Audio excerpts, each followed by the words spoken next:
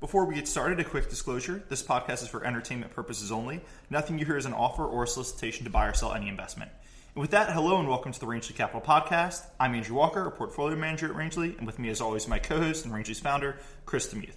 It is Tuesday, July 19th, and today we're going to start by talking about some disappointing results at Netflix, and then we're going to move on to discussing a fascinating movie theater deal, the AMC Carmike merger, which is kind of turning into a drama that might have a rocky conclusion. But Chris, let's start a little bit with Netflix. I'll give a little bit of an overview. We last mentioned them in our April 11th podcast.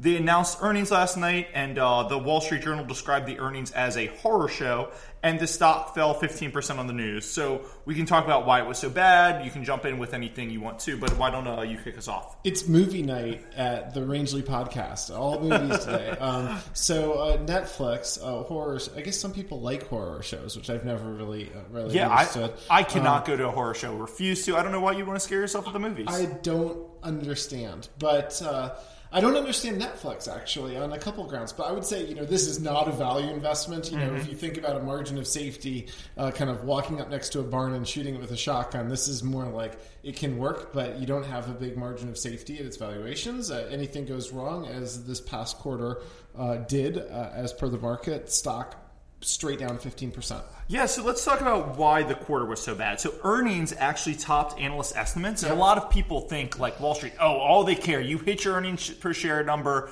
you're going to do great. Well, earnings actually beat estimates, but in this case, their subscriber numbers on both the domestic, the United States subscribers, and international side were well below what they had been estimating.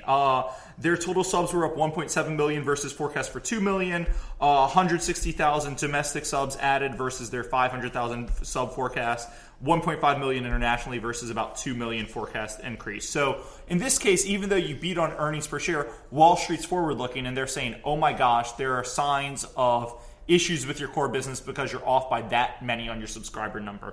So I'll let you talk about why they missed subscriber numbers if you want, or I can jump in. Yeah, no, these numbers were, they're big numbers, but it's funny Wall to Street say expectations was highly, the way I'd say it is highly aspirational. Just like it had already priced in growth and the pace trajectory of growth, and you fall off that a little bit, and you're in trouble. So we're going to talk about this in a second, but as you said, Netflix is not a value stock. It's priced at like 100 times forward earnings. And there are issues with forward earnings we can talk about, but it's priced at 100 times forward earnings. And when you grow by 170,000 subs, and you had one quarter earlier said we're going to grow by 500,000 subs, well, that 100x multiple looks really daunting when your growth rate is kind of a third of what you were projecting.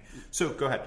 I always think that the easiest trick, to be honest, is simply never promise anybody anything. If you're going to do something good, just do it and wait until announce the fact. But in this situation with a public company with a highly optimistic public market, you're not in that situation. You basically have made this audacious promise quarter after quarter that you have to either succeed or fail at. Yeah, and one thing Reed Hastings was saying, he was like, look, when we publish numbers, these are our internal estimates. Some people will say, we're going to grow by 5% when their internal estimates are 10%. It's so they kind of sandbag the numbers. Reed Hastings says, we give you the same numbers that we look at. We're disappointed in ourselves, but we're working on it. So why is Netflix having trouble with subscribers? Their gross additions, which is the number of new customers they take in, is actually on targets, but they're having trouble with churn, which is keeping existing members. Yep. And the reason they're having trouble with churns is they actually raised prices during the quarter, and now there's some arguments on the price raises happened 2 years ago, and they're just kind of now implementing them on old members. So is this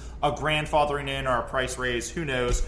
But it's definitely having an effect on their customers because the customers who are getting hit with the price raises now are dropping off at a higher rate than they expected. And I'll let you talk about why that could be bad. They had kind of euphemisms online for this. They acted as if this was kind of vaguely good news for the customers. If you look at the little box announcing the price hikes. But I think that one of the best things to have in a business is pricing power. Whenever we're looking at antitrust cases and antitrust risk, my thought is you want to be not violating the antitrust law, but almost. You want to be able to pass on price increases durably to your customers, this is raising the specter of whether or not they have pricing power. And when you look at pricing power, Americans like to entertain themselves. I imagine most people do around the world. And so they're not going to entertain themselves less. The question is, how good is the competition? Yep. If you have competition that's robust, you're going to have less pricing power. You turn to Hulu now, which is growing and competing for new deals. I don't think I have a Hulu subscription. I don't really know. But that's apparently getting a lot better. And Amazon, I would say, is terrific. Streaming services for free. I think it's a great site, and it has very good content. Yeah, so Netflix, it costs $10 per month, and I believe the price raises are it's $12 a month. Mm-hmm. And when you think about it, I think the average Netflix customer watches like an hour or an hour and a half of TV a day. And I think one of the Bulls' arguments was, I think that's right. I think I saw that somewhere. There's a lot of TV watch on Netflix, but we'll have to go back and check the stats. But it's something really impressive, and I think one of the Bulls' argument was, look, if you've got people, even if they're only watching an hour and a half per week, that's 4-5 hours a month, and they've got unlimited selection, like what's $10 versus $12 to them, and they've already got it signed up. And it turns out, well, actually a lot of people really care. As you mentioned, there's growing competition, and if Netflix goes from 10 to 12, they might just go on over to Amazon where they've got a free video service.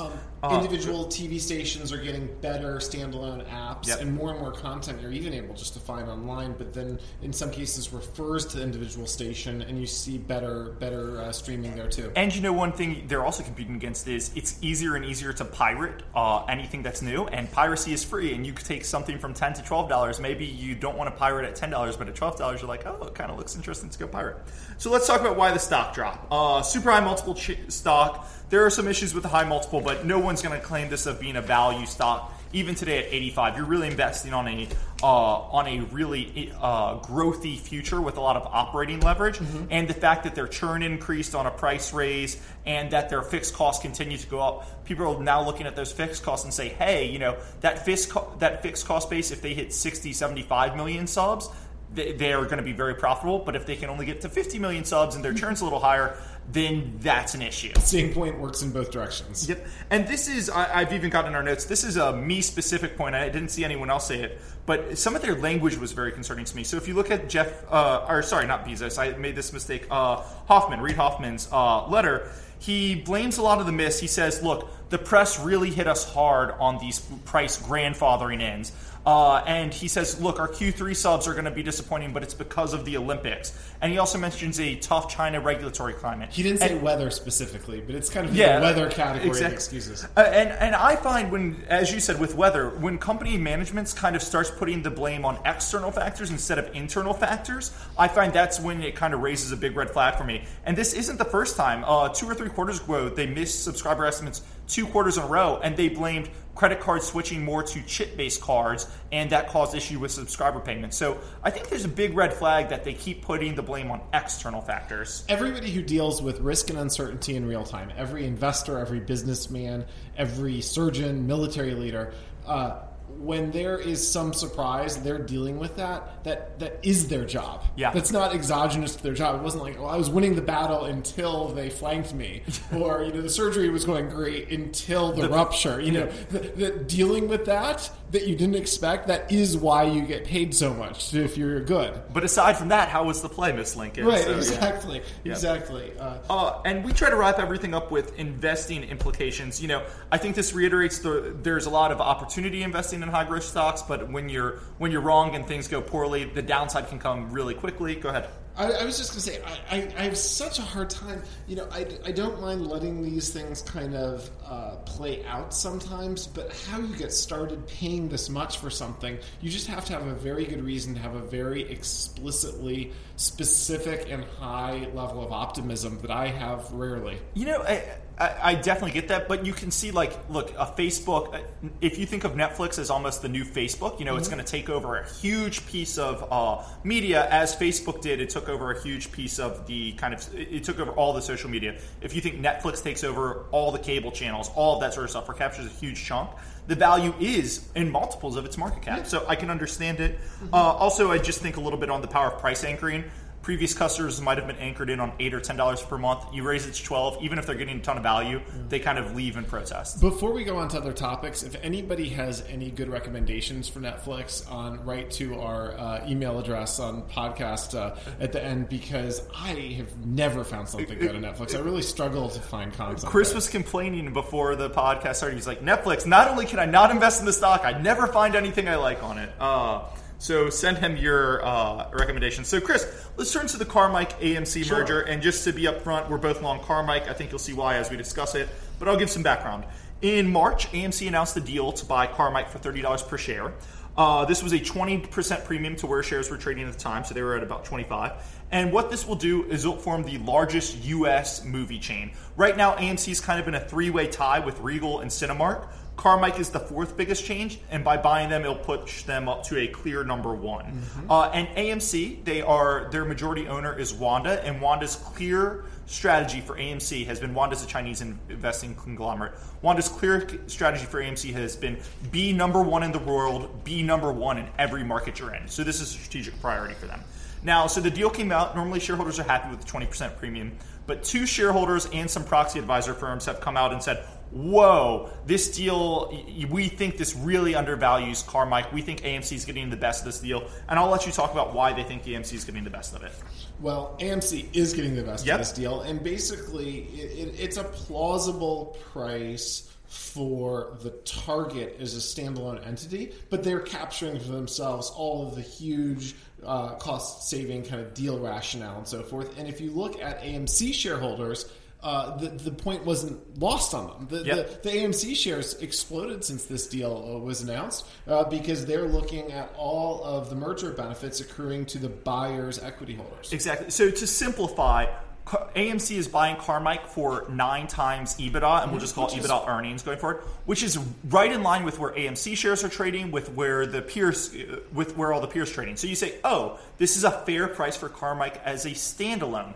But there are $35 million of synergies, which is worth about $300 million when you capitalize it. That's about $10 per Carmike share.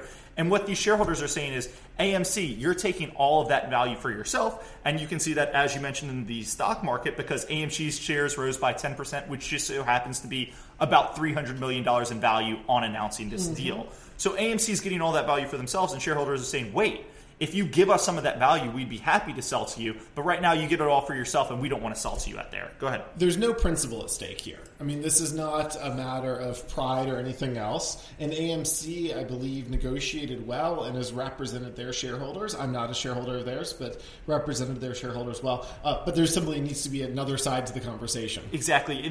AMC negotiators did extremely well. They kind of beat Carmike shareholders at this point, and the investors saying, well, we just don't want the deal if that's what the deal is going to be. So why are we mentioning here? Obviously, there's an investing implication. Carmike shares are kind of trading for $31.50, so they're trading above the deal price. And why don't you walk through the game theory of how what the bid ask is and how it gets split? Sure. So let me just use approximate numbers because this makes it simpler to think about. Imagine a stock that is worth $30 a share and a deal that's worth another $10. And so the question is, if there are two entities, how is the $10 of deal value between $30 and $40 a share divvied up? For example, the corporate the bid would be established firmly at 30, right? If you say, hey, let's divvy up something, and Andrew, I'd like to divvy this up. I'd like to get 100% for me and none for you. That should be totally satisfactory to me. The other side of the conversation presumably would be at $40. You could say, hey, I'm going to do this deal. It's great. I'll break even. I'll simply give you all of the upside, and that would be 100% of the value going to the target shareholders at about $40 a share. And so the game theory here is it's kind of like in a game of chicken, that the most rational, safety-conscious thing to do is to drink a fifth of Jack and rip the steering wheel off and then jam the accelerator. And that's safe because as long as somebody knows that you're doing that, and make sure it's really visible, that you make sure they see you doing these things. Exactly. So, and you'll never get in an accident. And we're seeing the game theory on both sides, right? Because AMC keeps coming out with the strongest language possible that says, oh, this deal is marginal above $30 per share. We've got a backup plan. We don't want this deal above $30 per share. And they'll even say things like, shareholders, your deal is at grave risk. Like, you're at grave risk of losing this premium because we're going to walk away if you vote it down. And on the other side, the big shareholders are saying, we're happy with $30 per share. We think that's a fine value for this company standalone. You've got to pay us more because you want this company. It hits your strategic priorities, and your shareholders want you to do the deal. So both of them are playing a game of chicken. Go ahead. And having watched this a number of times, I believe neither of them, of course. Yep. AMC is protesting far more than you need to about something that you're not interested in. Yep. My wife comments that when I'm talking about trucks and a few other consumer products, when out of context 3 or 4 times, I've told her, I do not need that truck. It's something, the truck's showing up in the... It's usually about a week later that the truck or the gun or whatever it is purchased. And in this case too, AMC, if they didn't want to buy the target, could simply have let the first shareholder vote fail and walked away scot-free the next day. Yep. So they're doing lots of talking about how they don't want to pay more than 30 for a company that doesn't want to pay more than 30. So, I think the thing we keep coming back to is the deal makes sense from all sides, yes. right? Carmike shareholders own something that's the number 4 player in an industry where being bigger is better. Yep. AMC, it makes sense with their strategy. There are tons of synergies, and their shareholders support it. It's now a question of price. Yes. And so I think normally we would just say, you're at 40, you're at 30, split the difference, 35, walk away. In this case, and you can correct me if I'm wrong, I think AMC... They control the process. They can kind of split the shareholders a little bit. They can do some interesting things. They have a little bit more negotiating power. So I think like a 32.50 or 33, where they keep 70% of the benefits and give Carmike shareholders 30%. I think that makes all the sense in the world and is enough to get this done. I'll let you. Unitary communication helps hugely in negotiating dynamics. So, for example, people on the congressional side, when they're dealing with the president, constantly defeated, always kind of surprised and disappointed because the president has one spokesman. He has an individual perspective. Also, in this case, the unitary side, the buyer side, and the deal side is represented by companies. They control the process. So the second they get what they want, it's over. And so from the shareholder side, wanting a higher price, it's less good. So if 35 was fair-ish, then the idea that it would be on the lower half of that is probably right. Yeah, and the other thing is like, if shares are trading for 30 and you think standalone fair value is 30, it's very easy to turn down a $30 share. But then if you go to 31 and fair value is 30, well, then you lose that $1 if you turn that share down. And as you start creeping higher and higher, it gets scarier and scarier to kind of stay in that, as you say, drink the fifth and take the steering wheel out, because now you're losing more and more value. So I really think 32.50, 33, we'll see it in the next week or so. I think that's going to get this deal done. We actually crowdsourced deal price estimates in our office. The average came to $33.88 for what that's worth. Yep, that's true.